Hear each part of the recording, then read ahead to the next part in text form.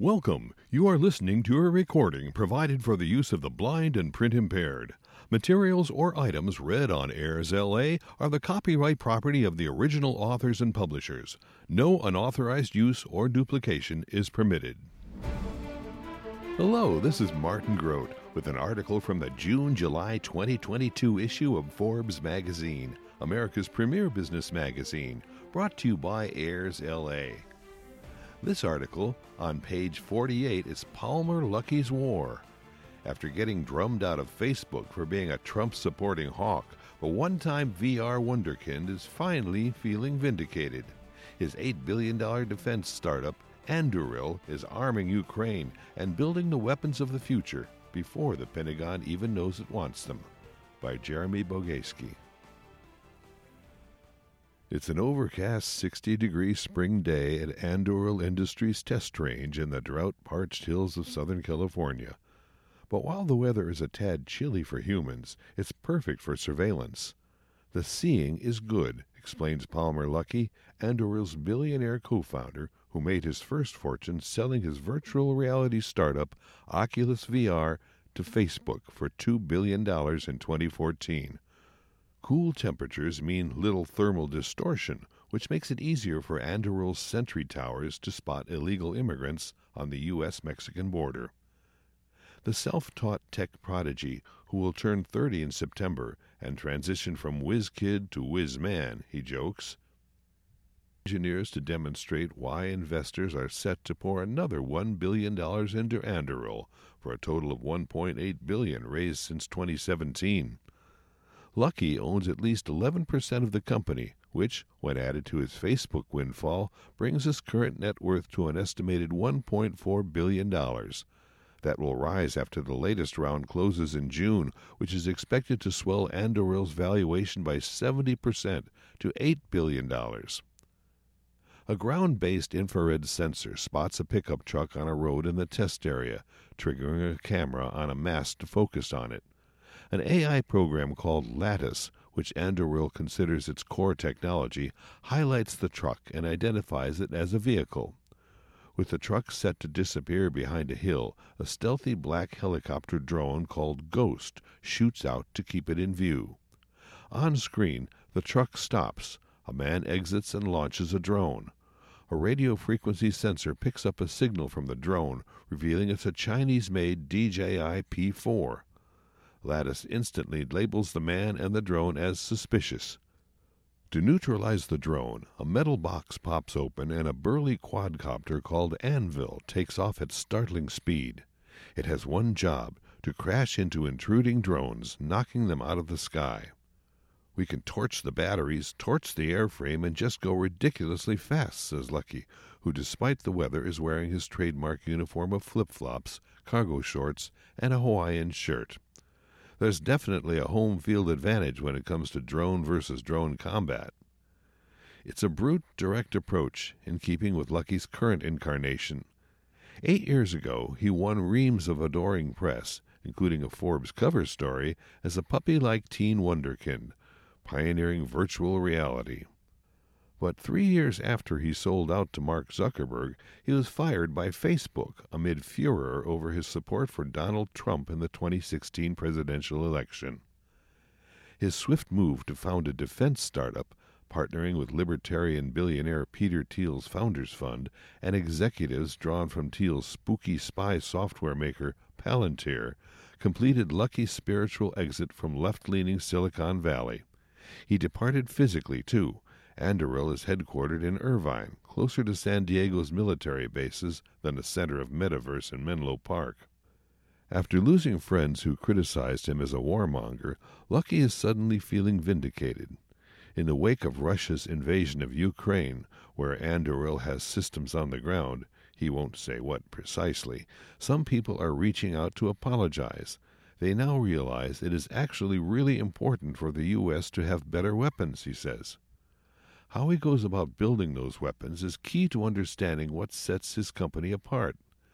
Anduril, which generated an estimated $150 million in revenue last year, develops much of its technology on its own dime, a high-stakes wager that inverts how military contractors normally operate. Rather than waiting for the Department of Defense to launch a multi-year process of defining tech requirements and inviting bids to develop prototypes, Anduril plows ahead and makes weapon and surveillance systems that it believes the government will want, as long as they work. Two previously undisclosed projects, a fast-armed drone that Lucky says is intended in some cases to replace manned fighters scrambling to intercept air zone violators. Then there's a large surveillance drone, shown on the condition that it not be described in detail, designed to launch and land vertically, making it runway independent, and to fly long distances autonomously, making it seemingly suited for the vast reaches of the Pacific. There's no formal Pentagon request for either. Marrying Lucky's past and present, there's also a complex simulation tool that melds Lattice with the video game engine from Carbon Games, a studio Anduril acquired in 2019. It's intended to let DoD run thousands of rapid what-if scenarios on how conflicts could play out, viewable both with VR goggles and on regular screens. It also helps Anduril decide what hardware to build next. Lucky is confident his tech is superior to that of the defense giants, but Anduril isn't taking any chances. According to federal disclosures, 39 lobbyists worked to push the scales in Washington for Anduril in 2021. It hired a strong team of D.C. and DoD veterans from the start, headlined by Christian Brose, a former chief staffer on the Senate Armed Services Committee. Lucky spends a lot of time in Washington. People want to believe that if you build the best thing, then you'll win. That's not the way that the real world works, he says. Homeschooled by his mother in Long Beach, California, Lucky got his first lessons in engineering working on cars with his dad. Eventually, he took over half the garage, advancing to building things like high-powered lasers and coil guns, which fire high-speed projectiles using electromagnets. In his mid-teens, he took to upgrading old game consoles with miniaturized electronics to make them portable. Games led to virtual reality. He started collecting bulky old VR headsets, the underlying technology dates back to the 1960s, and tinkering with them. His breakthrough was realizing that he could replace their expensive heavy optics with cheap light ones if he used software to manipulate the images. Thus was born Oculus Rift, the VR headset Lucky created when he was just 16 and the one that attracted the attention of Mark Zuckerberg. While Lucky was at Facebook, he tinkered with even wilder things, building a ramjet engine in his swimming pool, unsuccessfully, trying to make rocket boots, and started talking to Trey Stevens, a partner at Founders Funds, about ideas for defense startups. Peter Thiel had tasked Stevens with finding the next Palantir or SpaceX to tap the government's deep coffers. Drawing a blank, Stevens, a Palantir veteran, was encouraged to build the type of company he thought would work from scratch. Stevens and Lucky agreed that DoD's greatest weakness was software. The brass still treated it as just an add-on to big weapon systems. But Lucky wasn't interested in doing anything about it himself, until Facebook dumped him. Stevens recruited his best friends from Palantir, Brian Schrimpf to helm software and serve as CEO, and Matt Grimm to run operations. But after rocky experiences selling software to the Pentagon while at Palantir, they made a plan to slip AI into DoD in a hardware pill, futuristic weapons based on cutting-edge software. Lucky, Stevens hoped, would command respect in D.C. and be their hardware guy, too. Smart people, especially engineers, want to be around Palmer because he's electric, Stevens says. Lucky's creativity is chaotic, he adds, but his fellow founders are there as bumper guards.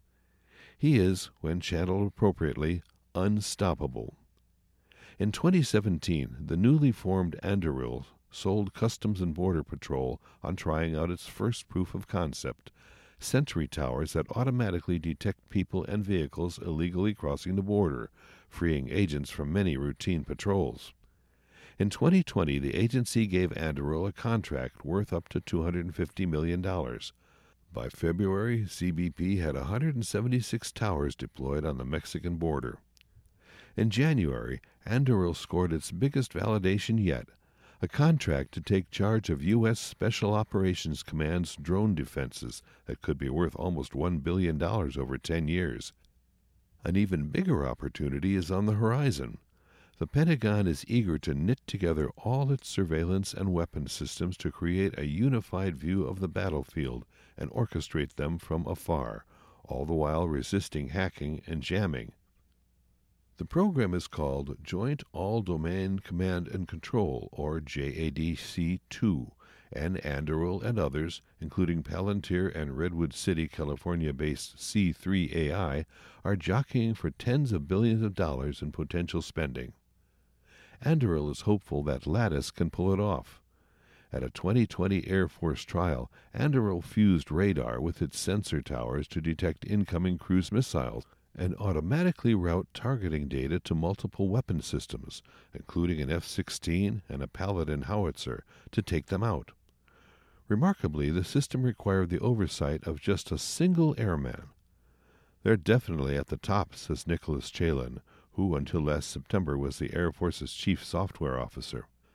Chalin, who has publicly questioned the Joint Chiefs' commitment to JADC-2, warns that the project could be doomed by siloed development efforts that might not ultimately mesh. If it collapses like other failed modernization efforts, Lucky professes to be unconcerned. After all, in addition to its ongoing government contracts, Anduril now has a war chest fat with VC funds. The Pentagon doesn't need to fret over Palmer Luckey, he says. It needs to fret over finding the next Palmer Luckey. They need to be worried about how to make people like I was when I was 19, with good tech and good ideas, into successful vendors. Because right now, there's just no path at all. And that concludes the article, Palmer Luckey's War by Jeremy Bogajski.